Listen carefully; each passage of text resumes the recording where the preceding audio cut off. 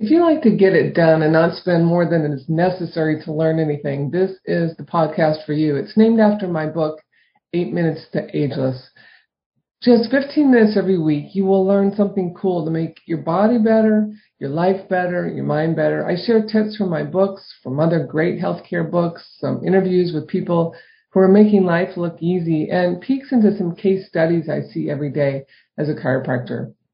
I've been a practicing healthcare provider for 40 years and have about another 20 under my belt because I love to see people get well, feel better, have hope, and make life better for those around them. My name is Kelly Pearson, and I'm the host of this podcast. So let's get going. Well, hi there again. This is Kelly Pearson back with you, and we are, as you may recall from last week, exploring drama. Drama, the stuff that keeps us from moving towards the path we really want to head. Drama is the stuff that stops us, that slows us down, or even turns us around, if you will. And last time I talked about addiction and my own personal walk around that issue.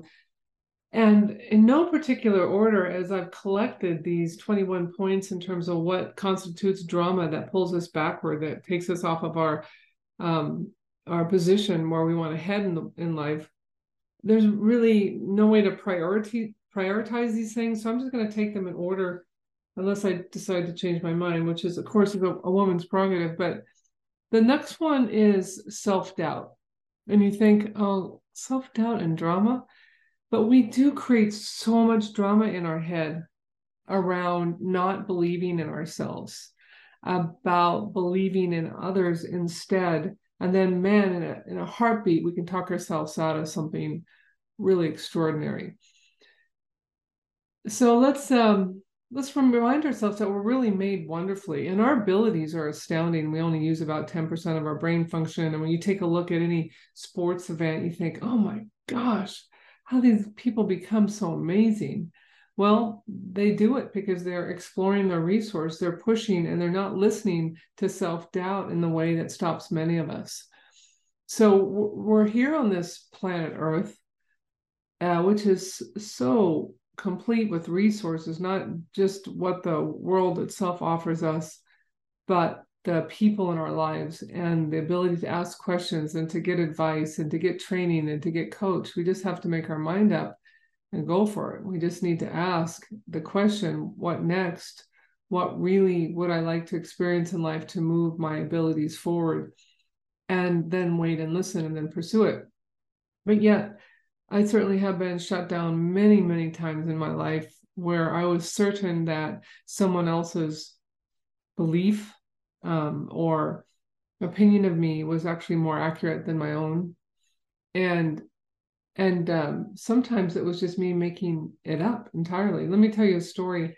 I was one of I think the second chiropractor in the country many, many years ago to become involved with a health maintenance organization, otherwise known as an HMO.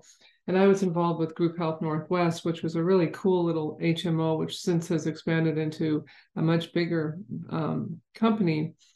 And at the time, the leadership was extremely open-minded. And as a chiropractor, I was managing initially a department of one that turned into a department of 80 over the time that I was there. So I was asked to be on the leadership team. You can imagine, for me as a chiropractor, typically not included in traditional medicine, that was a big deal. And I kind of got excited about what might be possible if I could actually speak up.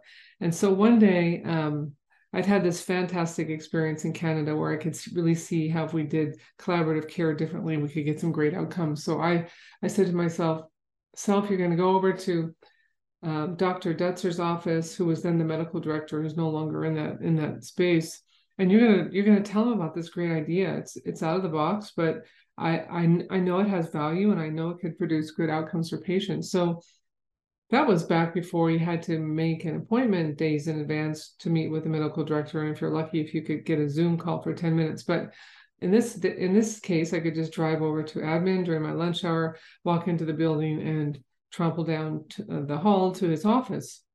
And I was nervous, of course, because here I was coming up with an idea that I think even today would be extraordinary, but it was different.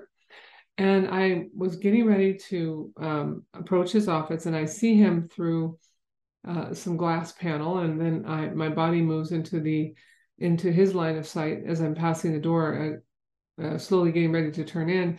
And what does he do? He yawns. He yawns. My God. And instantly I did this. Wow.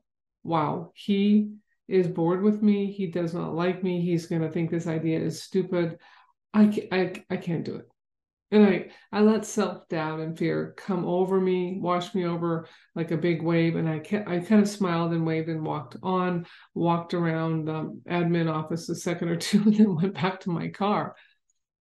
And I thought, oh my gosh, Kelly. But I was kind of pounded with fear and self-doubt at the time.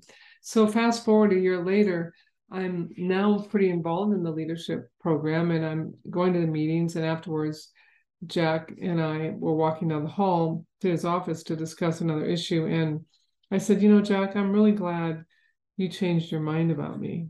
And he said, what do you mean changed your mind about me? I said, remember that time I walked down the hall and you saw me and you yawned?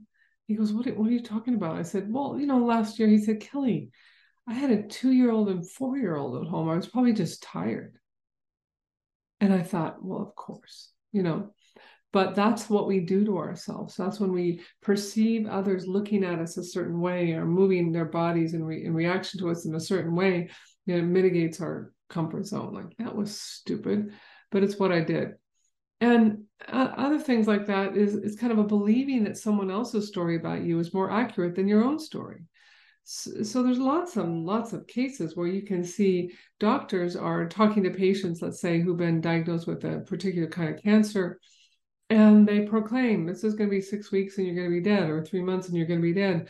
And lo and behold, if that person is somebody that allows others to define them, they can be almost spot on to the very day, because we are so influenced by the thoughts and ideas of others that we acquiesce. And that, my friends, is also self-doubt. But when you find something you want to do that's super scary, like for me, my brother and I, when I was 21, we went and decided to jump out of a perfectly good airplane. And my brother's awesome. He's just a terrific human being. And I was very protective of him. He was 5 years younger. But I was in the plane, and he jumped first. And I mean, we were both just paralyzed with fear, but we knew we had to do it. He jumped first, and the jump master says, "Oh, that doesn't look so good." And of course, I'm ready to throw up. We were doing a static line jump. The little tiny parachute that was to pull out his bigger parachute didn't quite pop up properly, but it did, and he landed just fine. But when I was sent out there to put my hands on the strut, and he says, "Let go." I mean, my body is flapping in the wind like a towel drying in the summer sun, but in a windy day. And finally, just out of sheer exhaustion, my hands ripped off the strut and away I went. But I'll tell you, I love being that scared, knowing I'm going to be safe. I mean, we've been practiced the jumps. We knew who put our chutes in place and that type of thing. And we landed. It was just this tremendous high. And so the outcome of the goodness that can happen after the potentiality of the self-doubt, just doesn't even measure up. So let's not let other people define us. I mean, be prepared, don't be stupid, make some decisions on your own. And when you do that, honor yourself. I mean, there's nothing worse than seeing somebody set themselves up for an adventure and then fail, because not only do they not have fun, that bit of shame and vulnerability stays with them for years and months for sure, but maybe even years. I remember I was a big baseball fan when I lived in that Bay Area. I was at one of the San Francisco Giants game, and they had this little bungee jump phenom hooked up where people would climb up this very, very long ladder at the top of this large piece of equipment that would then, if you could jump from, the bungee would be certain not to allow you to smash your head into the floor. And I mean, people were careful about monitoring that, I'm sure, but a couple of people did it, and the cheers were all around the stadium. And then this one gentleman, he gets up to the top, and you can tell he's just paralyzed with fear. And he literally will not let go. And after 15 minutes of all of us screaming, "You can do it," he finally drops his head and walks back down the ladder. And I know, man, when we're doing that, when we say no, I can't, even though people are telling you it's going to be safe and you know it's going to be safe, that creates an even like an enzymatic reaction on increasing our self-doubt. And that again is drama. So remember, we're here, we're really here for our purpose. We may not know exactly what our purpose is. And I'm thankful I have a strong identity with that. But that's because I'm really working on listening to what it is I'm supposed to be doing. And when you elect to say, I can make a difference on this planet, I can make the world a little better place, I can help a few people, I can do some stuff that takes some courage, and I have to believe that I'm able to walk into that room and give that talk, or walk into that space and negotiate a contract, or walk into that space and make a friend out of somebody I've never met before. That when you say no to that, self-doubt has won. And now that drama is what keeps you from moving in the direction that you really, really want to achieve in life. Whatever the heck it is, it doesn't matter. And so my message to you guys today is, remember to speak up and to get up.